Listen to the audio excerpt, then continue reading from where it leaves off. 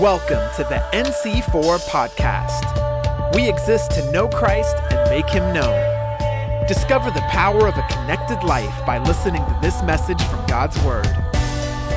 Our theme for this year's Advent and Christmas service has to do with Jesus, who, even as a babe, and you have to catch that, even as a babe, is our sustainer and our creator. Somehow, as Mary lifted the child, somehow swimming in that child's being was the sustaining of the entire cosmos.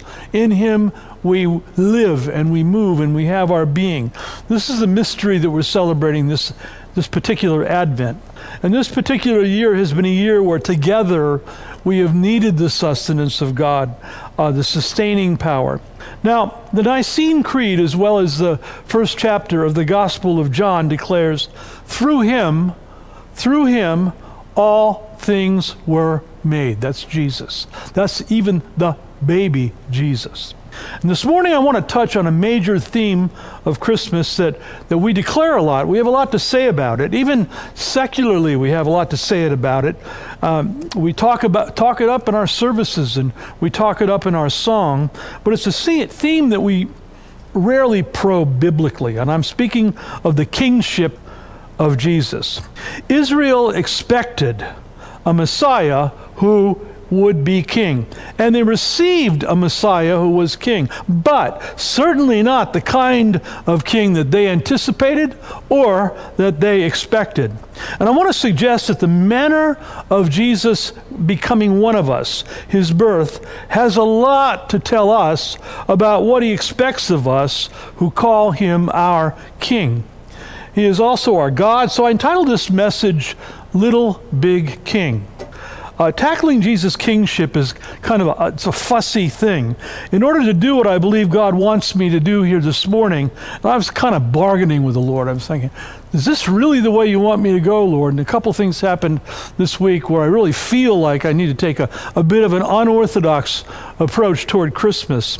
I'm going to have to put on my teaching hat, and you're going to have to track with me in this particular message. It's a big picture message. So I want to read two scriptures, both of which describe the nativity of Jesus. And one is the scripture we use at Christmas often. It's enshrined in Handel's Messiah, Isaiah 9:6. But there's also another scripture we're going to deal with, which we rarely use for Christmas. It's from the book of Revelation, but it is a description of the nativity. I'm reading from Isaiah chapter 4, verses 6 and 7. I'm sorry, I said Isaiah 9:6. It's Isaiah 4:6. 4, 6, and 7. For unto us a child is born, unto us a son is given, and the government shall be upon his shoulder, and his name shall be called. This is an identifier. Wonderful, Counselor, Mighty God, Everlasting, I love the words, Father, Mighty God, Everlasting Father, Prince of Peace, or the Prince who always begets peace. Of the increase of his government and of his peace, there will be no end. So I want to point out from these verses that power and government and authority are central to what Isaiah is prophesying. And it was what Israel was expecting for the coming of Messiah. It was what they were waiting for. But when Jesus was born Messiah, a child in a manger in some backwater area of the hills of Judea, the hill country of Judea, this kind of Messiah was not what the religious system had bargained for. They foresaw political power, civil authority, governmental muscle. They would cast off the yoke of whatever oppressors were in Israel at the time, whether Greek or Roman or others over the course of time. So they were expecting someone to address all that, all of the worldly problems immediately in a worldly way. But here's a fascinating thought, and this always kind of amazes me. The Magi, or the kings, the wise men, in trying to discover from the scriptures the exact birthplace of the Jewish Messiah, they apprised not only King Herod, but the scribes of Jerusalem. Now, the scribes existed to point out where, how, what Messiah was going to look like and where he was going to come from. And so they point out that Messiah has been born. And they want to honor him. And the scribes then go to the scriptures and tell the Magi exactly where to look for the king, exactly where to look for Messiah. But then, watch this, the entire faith system does absolutely nothing about it. I mean, they ignore it. It doesn't fit their paradigm of kingship. The only person who reacts is the homicidal maniac, Herod. So now watch, this follows through in Jesus' life, because all of those years later, Jesus triumphantly enters Jerusalem as Messiah, and they greet him on Palm Sunday as the Messiah that looks a little bit like what they expected. They lay the palms before him and they cry, Hosanna, prepare you the way of the Lord. And 2 weeks later, they kill him. 2 weeks later, they kill him. What God was doing was not what they had hoped for. They were disappointed. One could say that the cries of the people changed from Hosanna in 2 weeks to crucify him, on the basis of a collective tantrum over the fact that he wasn't the kind of king that they had envisioned nor had they bargained for. Shakespeare calls this the fickleness of the madding crowd. Nevertheless, Isaiah prophesies that in the coming of this little king, authority and government will not be done away with. Authority and government will increase forever. But it's a new kind of power, and it's a new kind of authority, and a new kind of government that comes with this little king. So, my first point is, Christmas is not to celebrate the birth of what was a potential king. There are even some books out there that seem to claim that Jesus became king on the cross, king in the resurrection. That's not it. It was the birth of the king and the only king. Jesus did not become king on the cross. He is not king as the result of his resurrection. He was king in his conception and his birth at a manger. So what does the birth of the king have to tell us about the nature of this kingdom, this power, this authority, the kind of government that Isaiah prophesied? Here's a curious fact. Let's just track with me on this. All of the historical accounts of the birth of Jesus ostensibly occur in the Gospels of Luke and the Gospel of Luke and Matthew. And I get why Mark doesn't do it. Mark begins his Gospel with the public ministry of Jesus. However, it's often claimed that there is no overt Christmas story ever written by John. And I don't buy that at all. It's really counterintuitive to even buy that. What really makes this interesting is that John was the one who had access to Mary, to her story, her feelings, the thoughts regarding the Messiah's birth, and he had it in a way that no one else had. More than that, John had access to other Gospels. The Gospels of Matthew and Luke had been written before John wrote his Gospel. And he doesn't change. He doesn't change their stories, their nativity stories at all, but he does have a different perspective. I would say a more mystical, a more supernatural perspective. And I believe that his perspective is uniquely pertinent to what God is doing on the earth right now. John was the last of the apostles of the Lamb alive. Died in about 100 AD. Now, from his cross, Jesus gave to John the responsibility of caring for Mary, and then asked Mary to mother the young disciple. And all the accounts of the early church, as well as the church fathers, place Mary with John at Ephesus, where they ultimately both went to be with the Lord. John died there, and Mary, at least according to the traditions, was translated into heaven. The classical churches call it an assumption. It's not unbiblical. It was like Enoch. By the way, I wouldn't mind going that way myself. But that's beside the point. So I believe that we do have this fascinating glimpse of John's view of the Nativity in two places. In the first chapter of the Gospel of John, which I'll be covering next week. But can I point out that the rule and the government and authority are central to these scriptures and they're revealed in the book of Revelation as well. And I want to deal with the book of Revelation today, which is an odd place to go at Christmas time, Revelation chapter 12, and then next week we'll open up with the Gospel of John. So now you're going to have to track with me. My teaching hat is on because we're dealing with apocalyptic literature. I always say this: apocalyptic literature doesn't mean what it says necessarily, but it does mean what it means. This is the Bible. So let's read together from Revelation chapter 12, and I want to do this running commentary, but I want you to be tracking with me. And look at the picture of the Nativity of Jesus here from the perspective of John. Here's Christmas from the perspective of heaven.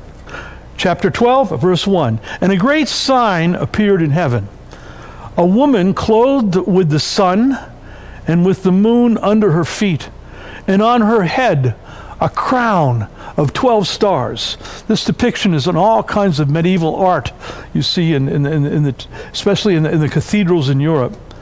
She was pregnant and was crying out in birth pains and the agony of giving birth. So who is this woman? Is she Mary, which seems rather obvious? But the crown with the 12 stars seems to say that she is royal Israel. 12 stars, 12 tribes, 12 patriarchs, 12 elders before the throne.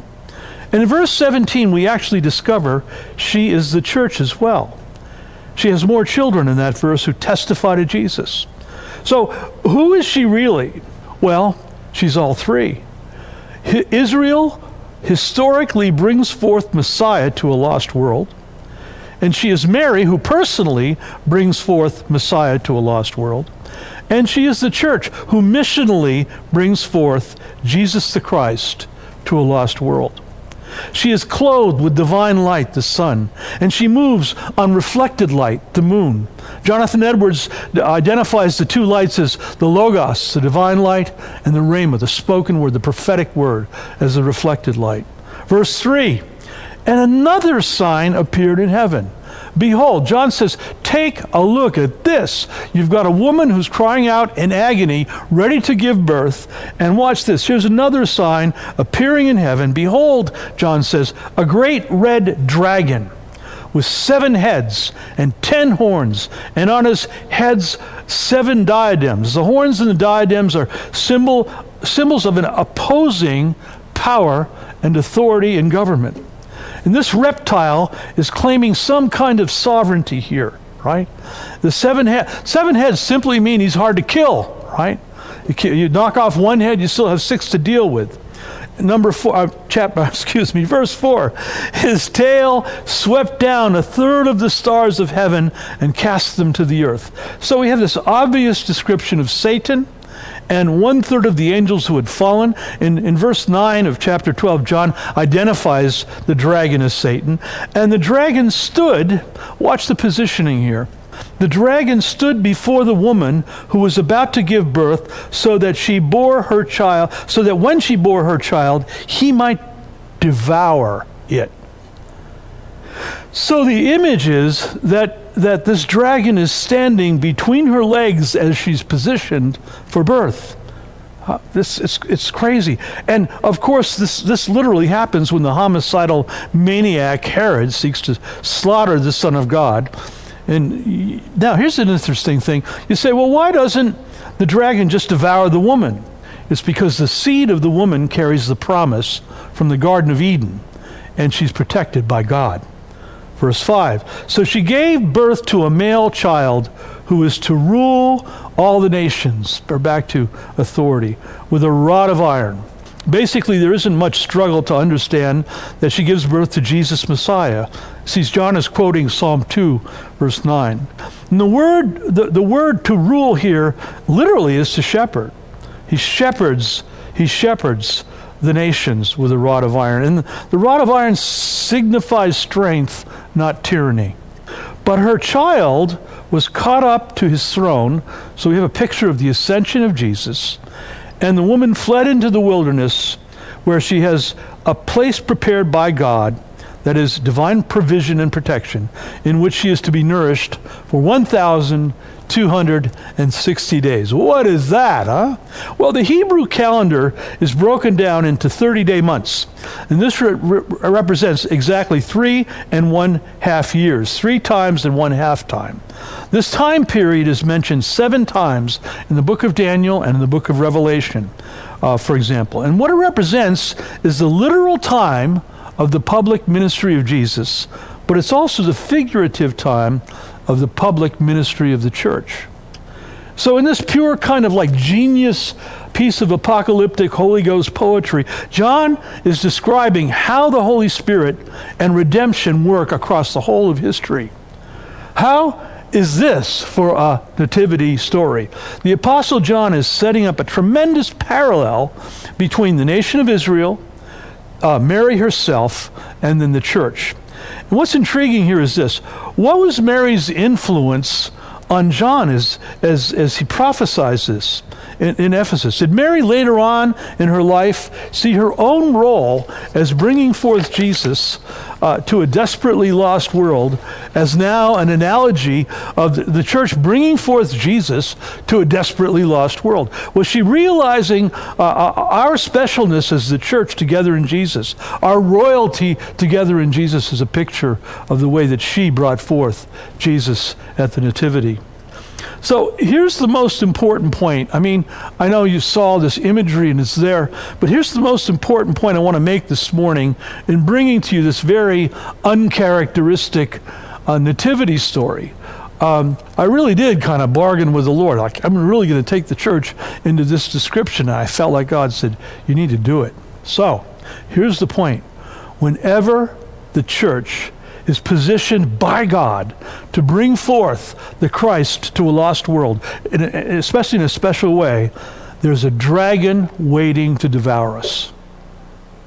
Whenever the church is being positioned by God to bring forth the Christ to a lost world, there is a dragon waiting to devour us. These are critical moments in history. There are critical moments in history when the Holy Spirit causes the church to supernaturally surge forward, tactically, strategically, and effectually. These are Kairos seasons, and they usually emerge out of a season of darkness and hiddenness, like we're experiencing right now.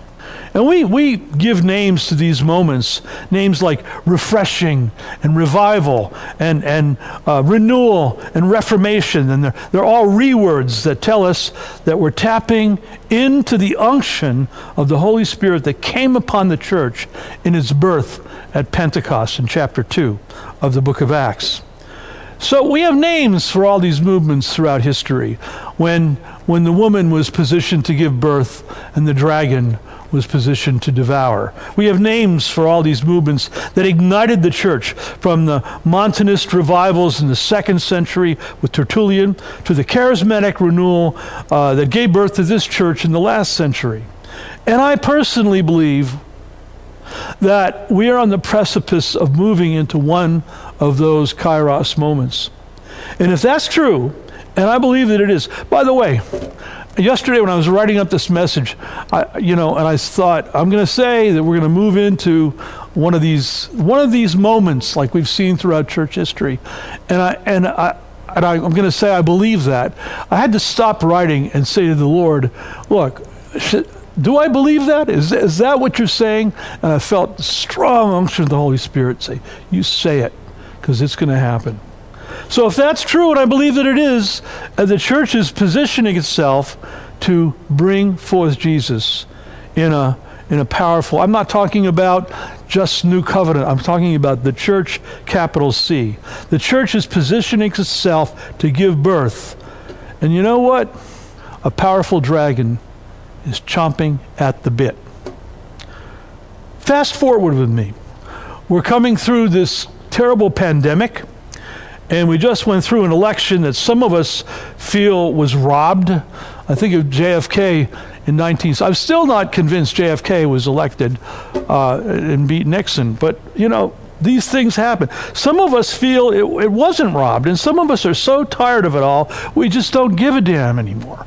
I mean, that's where the church is at right now. But what I want to point out is that we are at war with a principality that looks to isolate and quarantine the body of Christ from itself. You know, this doesn't mean I'm against quarantining. You see, you have to qualify everything you say today, right? Okay, its purpose, the purpose of this principality is to isolate the church into generational camps, into racial camps, into political camps, into theological camps, and then it wants to feed us to one another so that the body of Christ devours itself. And that's what's going on. It's a devouring spirit, it's real, and it's looking to disassemble the body of Christ.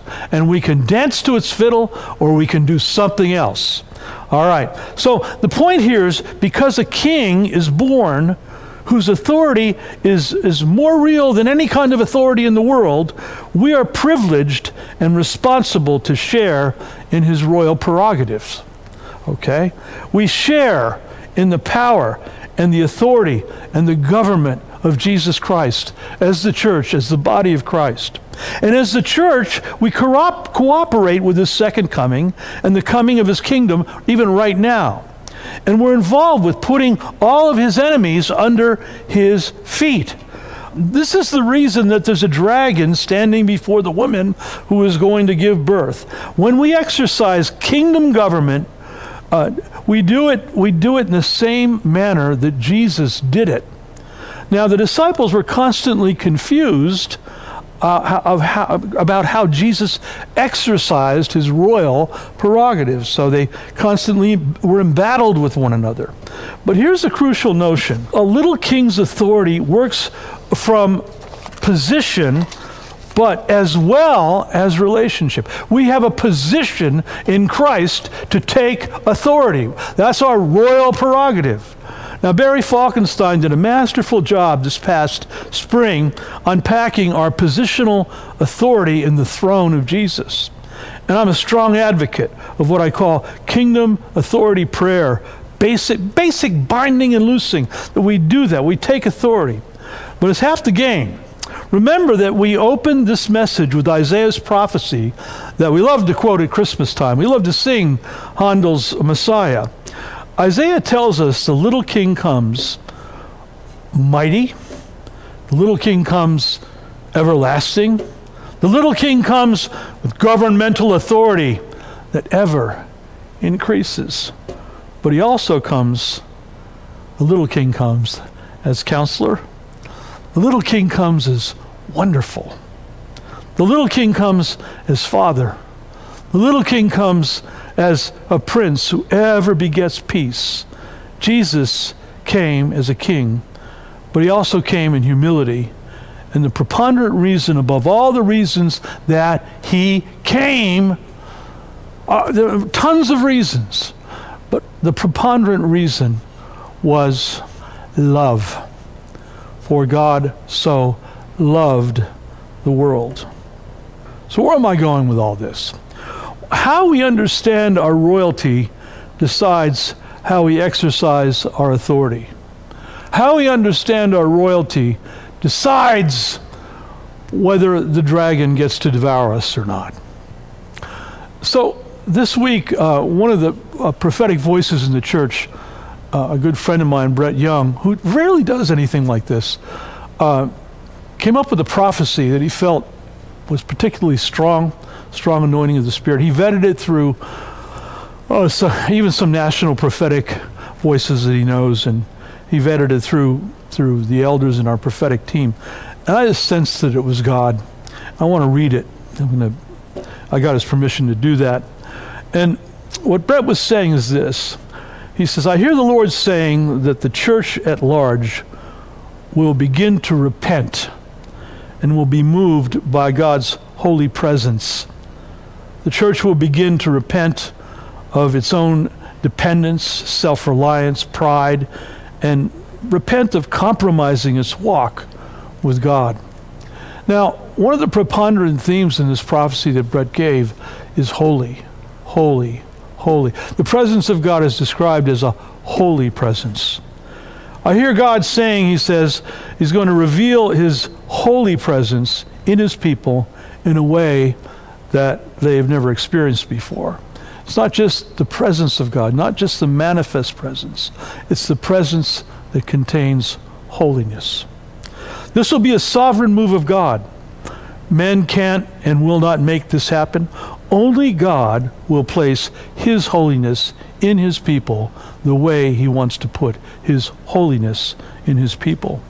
And I hear the Lord saying that the church will then move in power and authority, and his people will be used to evangelize and minister in the Word of God like never before.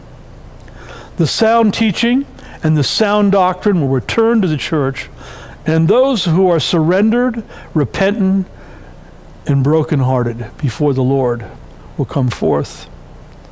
There will be an awakening to the church, a new thirst and hunger for God's holy presence as never before. But the key is this: God's word must supersede one's own opinion. I hear the Lord saying that once what matters to the church will no longer be of importance, because God is going to replace it with something that is holy and godly. He's going to replace it with a holy desire in the hearts of his people to do his will and bring forth his glory, the glory of his, here it is again, holy presence to the earth. And the second key is this: the unity of God's people. So Brett sent that to me this week. I even saying it, I feel like the Holy Spirit is all over it. Unless there is a revival of love, there will be no revival. Unless there's a revival of unity, there will be no revival. God predicates what he wants from the Moravians right through until today. All those Moravian Pentecost things that we tickled ourselves with last year all pointed to this. If we refuse to love, we can become a stopgap, and God will give what he wants to do here in terms of his holiness to another generation. So, will you pray with me?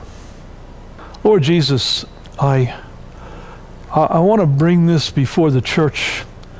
I pray, Lord, that what you prophesied through other prophets over the Lehigh Valley, over Bethlehem, over these municipalities, as being a place where holiness would emerge, where holiness preaching would emerge. I pray with my brothers and sisters this morning that you give us the grace and Lord, the fortitude to do what we need to do to see your purposes just suffuse this valley in the holy presence of the living God.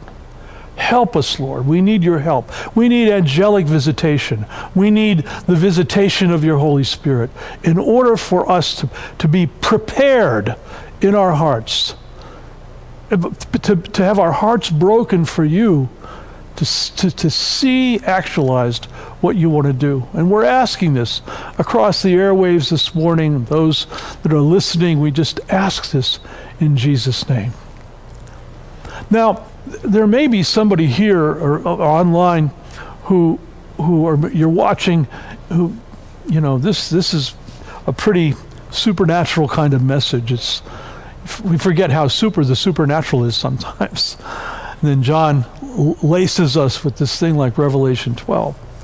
But the truth is this: Jesus came to love you. God loved the world and sent Jesus.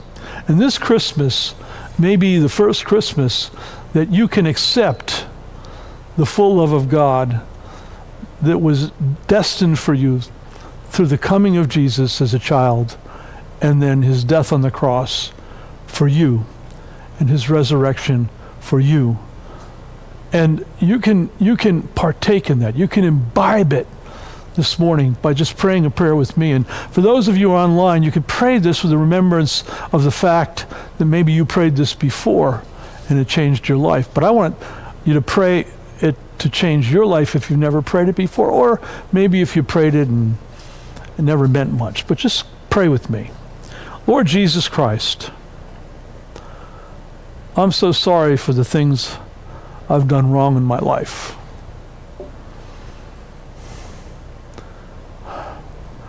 I break my heart before you, Lord.